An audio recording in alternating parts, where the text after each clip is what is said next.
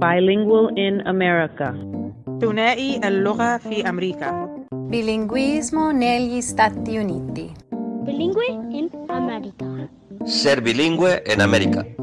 在美国能说2种语言的人。 I'm Suzanne Lasser. I'm Yarina Sancion. And this is Bilingual in America.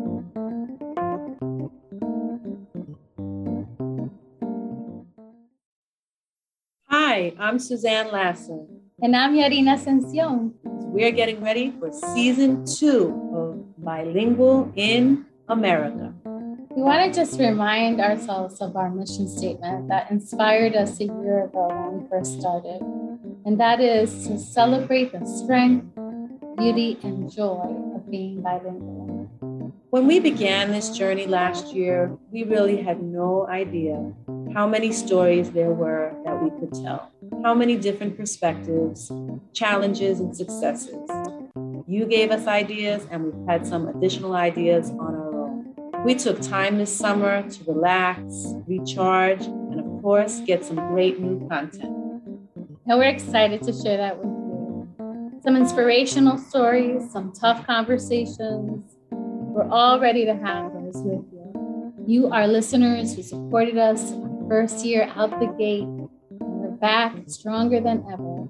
And we thank you for that. So, if you're listening in for the first time, welcome. And if you have listened before, we're glad to have you join us again. To begin this season, La Cosecha. La Cosecha 2021 will bring together educators, parents, researchers, and practitioners supporting dual language enrichment programs from across the U.S. in a hybrid event featuring both virtual and in-person participation. We're so excited. The conference is taking place November 10th to 13th. And because it's a hybrid event, if you can't get there in person, you can still participate and get your learning on. We'll be bringing you great interviews with presenters and the leadership team involved with bringing you La Cosecha. So along with those partnerships, we have new themes. We always said we'll keep telling the stories as long as there are new stories to tell. We have stories about our dual language status as we stand as a country. We'll be talking to you about technology software programs, speaking with authors, educators, researchers, artists, and even elected officials. So to get the season started right, this is one particular story that we wanted to share. An educator who shares her personal testimony, a story that touches my heart deeply because it drew so many parallels of my own experience. And it helped me to realize that so many people have had similar stories, but the victory that she experiences in her story is just beautiful. We recognize the importance of bringing to you these shared experiences, bringing to you a new awareness. And with that, we are proud to be both guardians and champions of bilingual experiences along with you. We know that this episode is so timely because right now, whether we're looking at families coming from Haiti, Afghanistan, or Central and South America, we know the Bilingual in America experience is far from over. So thanks for joining us. Buckle your seatbelts because a new season has started with Bilingual in America. Adelante. Laura, it's so wonderful to have you on Bilingual in America. Thank you so much for agreeing to do this. If you could just share with me a little bit of your family's migration, like why did your family choose to migrate to the United States? Sure. So I was born in Nicaragua. My family is from Nicaragua. My father actually worked for the government of Nicaragua, and he was the ambassador to the UN. So my father would always travel to the United States. He got his education here. And in the 60s, late 60s, he decided for all of us to move to the United States. So I was 4 years old when I came here, 1968.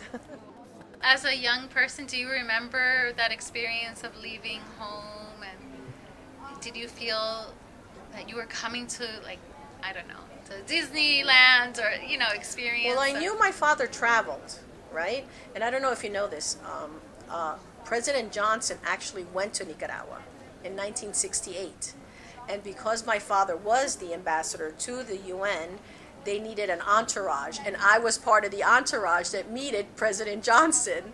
So I remember the big plane, you know, I remember all the men around him, and when President Johnson came in, and I was told to kiss and hug him, which I did. So then once he left, my father says, guess what, we're going to the United States. So I had a sense that we were leaving the country, but I didn't know exactly where I was going. Got it. So that's the perfect segue to this question, which is, so then how has your bilingual experience been colored in this like world of diplomats and government? Right, so my dad continued to work for the UN till the late 80s. So, you know, he would always take us to the UN. We would always be in meetings. He would hold meetings at home. So we had very influential people come to our home because of his background and who he was. So that was nice to, you know, meet so many different people. Right. But now you did say that experience, though, maybe didn't exactly give you all the educational support that you could have used as a youngster, you know, who spoke Spanish, and that was in an English-dominant world. So when I entered school, I went actually to Blessed Sacrament in Manhattan, and I was placed in a first grade class. I didn't go into kindergarten without knowing a word of English. So they didn't know what to do with me, so of course they put me in remedial reading. And remedial reading is for children who already know how to read but are below grade level. So I sat in that classroom for many years not knowing anything. So even though my father was an ambassador to the UN, and he was a lawyer at one point and worked for the United Nations, that didn't help my education at all. There was nothing for me to meet my needs. So that's interesting. So tell me then, is that what fueled you to become English as a new language teacher? Yeah, it was heartbreaking, really, because I would see kids communicating, playing, and, you know, teachers would just put their hands up in the air, like, I don't know what to do with this kid. A lot of the times I was left in the corner, right? And this was in a parochial school, a very influential school. When I moved on to Maria Regina, as a freshman, you know, they rank you. Out of 269, I was 269. Then I went to Maria Regina. After Maria Regina, I went to Good Counsel. There, we had 159 freshmen, and I was 159. So that affected me in a very negative way because I was the bottom of the barrel. But, you know, something inside me knew that I was going to succeed, and I just kept plugging away, little by little, learning from others, and having great teachers along the way. All it took was a few great teachers who actually sat with me and taught me. Oh my God. So then you became a great teacher. I have to tell you, your story does touch my heart only because I had a similar experience, and sometimes you don't know that other people have had a similar experience of, you know, that whole idea of, I don't know what to do with this child, and you seeing the gestures and understanding that they're talking about you, and that was the reason why I went into teaching, because I didn't want that child to feel as if they were the bottom of the barrel, you know, because I knew what it felt like, you know, so I can connect to second language learners, and I can really empathize what they're feeling, and I can help them. And I love to say this, if I can do it, you can do it, and I literally mean that, because I had to work hard. You know, and the fact that I was always 5, 6 grade levels below grade level, you know, it just shows that with perseverance, your willingness to strive, to not give up, it works. At the end, you make it, you know? Yes. So, you know, that's why I went into teaching. That's why especially I love that population, because, you know, they need someone like me who helped me when I was younger. Absolutely. And all it took is, just, like I said, a few great teachers along the way.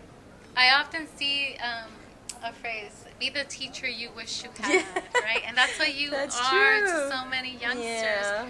And that's why your craft is so beautiful, right? Because it's more than just teaching. Right. It's personal. It's personal, absolutely. So, you know, our hashtag is Speak Your Beauty. And I know that you speak your beauty in many, many ways. But if you had to share? Like what's something that maybe people don't realize about you? How do you speak your beauty? I speak by showing, right? If a child is struggling with something, I say to them, you know what? I'm struggling with some things too. You know, and even when I'm teaching, like I was teaching 5th grade one year, and we were learning about the explorers. There are some things that I didn't know that I had to teach. I said, guys, I'm learning along with you.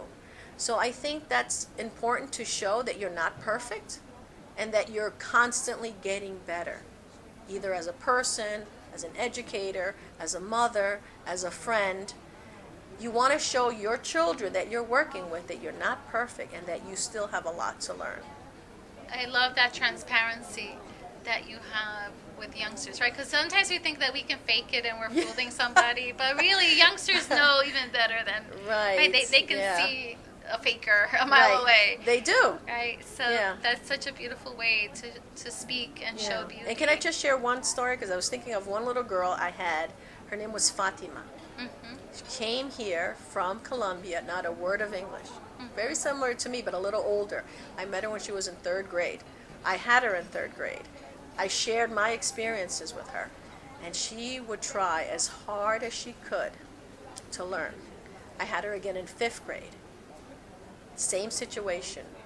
We would talk about what I experienced. She would talk about what she experienced. Do you know not too long ago she reached out to me, and now she's a high school student? She sent me an email. Dear Ms. Zelaya, it went something like this.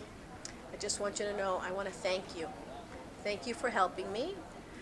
And I did it. I'm out of ESL. Aww. So it just goes to show that, you know, when you connect with children and you show them the possibility that if I can do it, you can do it. That's exactly what I said to her. And she remembered that. And all through school, even though she was 4 grade levels behind, 3, 2, 1, she made it. And she just wanted me to know that I helped her and she wanted to thank me. So you don't know exactly who you're going to reach, but whoever it is you're going to reach, it's going to change their lives. All right, you're so inspiring and in so many different ways. Thank you for, in particular, for sharing Fatima's story because, you know, when we learn a language, it does take 5 to 7 years. It does take time to marinate in that language, and she never forgot those impactful words, and your impactful way of showing, you know, that it's possible. Right. You know, that's beautiful. So my last question is, if you could define in a couple words or in one word what it means to be bilingual to you, what would that word be? Well, that's a good question, actually. And you know, the first thing that I thought of when you said that was the fact that I am bilingual opens up opportunities. It opens up opportunities for things that you could only imagine. You know, you can't even imagine it. It's something that people should really think about because the opportunity is there. Yes. So it's up to those individuals to either take the opportunity or not. But I think of it as definitely something good. Something good for sure. Something good for sure. Aura, I love having this conversation with you. Thank you for being so vulnerable and transparent with me. I appreciate that. And it's comforting to know that there are others out there who have had similar experiences and that with perseverance, with heart, with a few good teachers, you know, that anything's possible.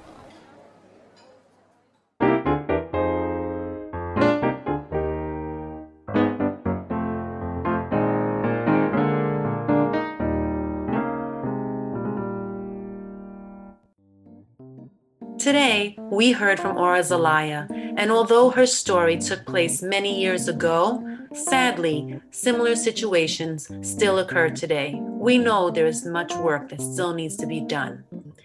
The silver lining in Aura's story is that while she came here to learn English as a second language, she triumphed and has actually become a champion for students by being a teacher of English as a new language. Yarina and I took time off this summer to rest and relax, and recharge. And then we came back to work, ready to start our year with students and staff. And after 32 days of being back in session, we are ready to embrace season 2 with you, our listeners. Happy listening. We are excited to bring to you amazing content that has everything to do with what we know being bilingual in America means. So until next time, continue to speak your beauty. Thank you for your interest in the stories we share. By sharing, following, and liking our podcast on anchor.fm Bilingual in America and our Instagram blog at bilingualinamerica.podcast, you are speaking your beauty. We welcome your comments and feedback, and we appreciate your support. Follow us, like us, share us.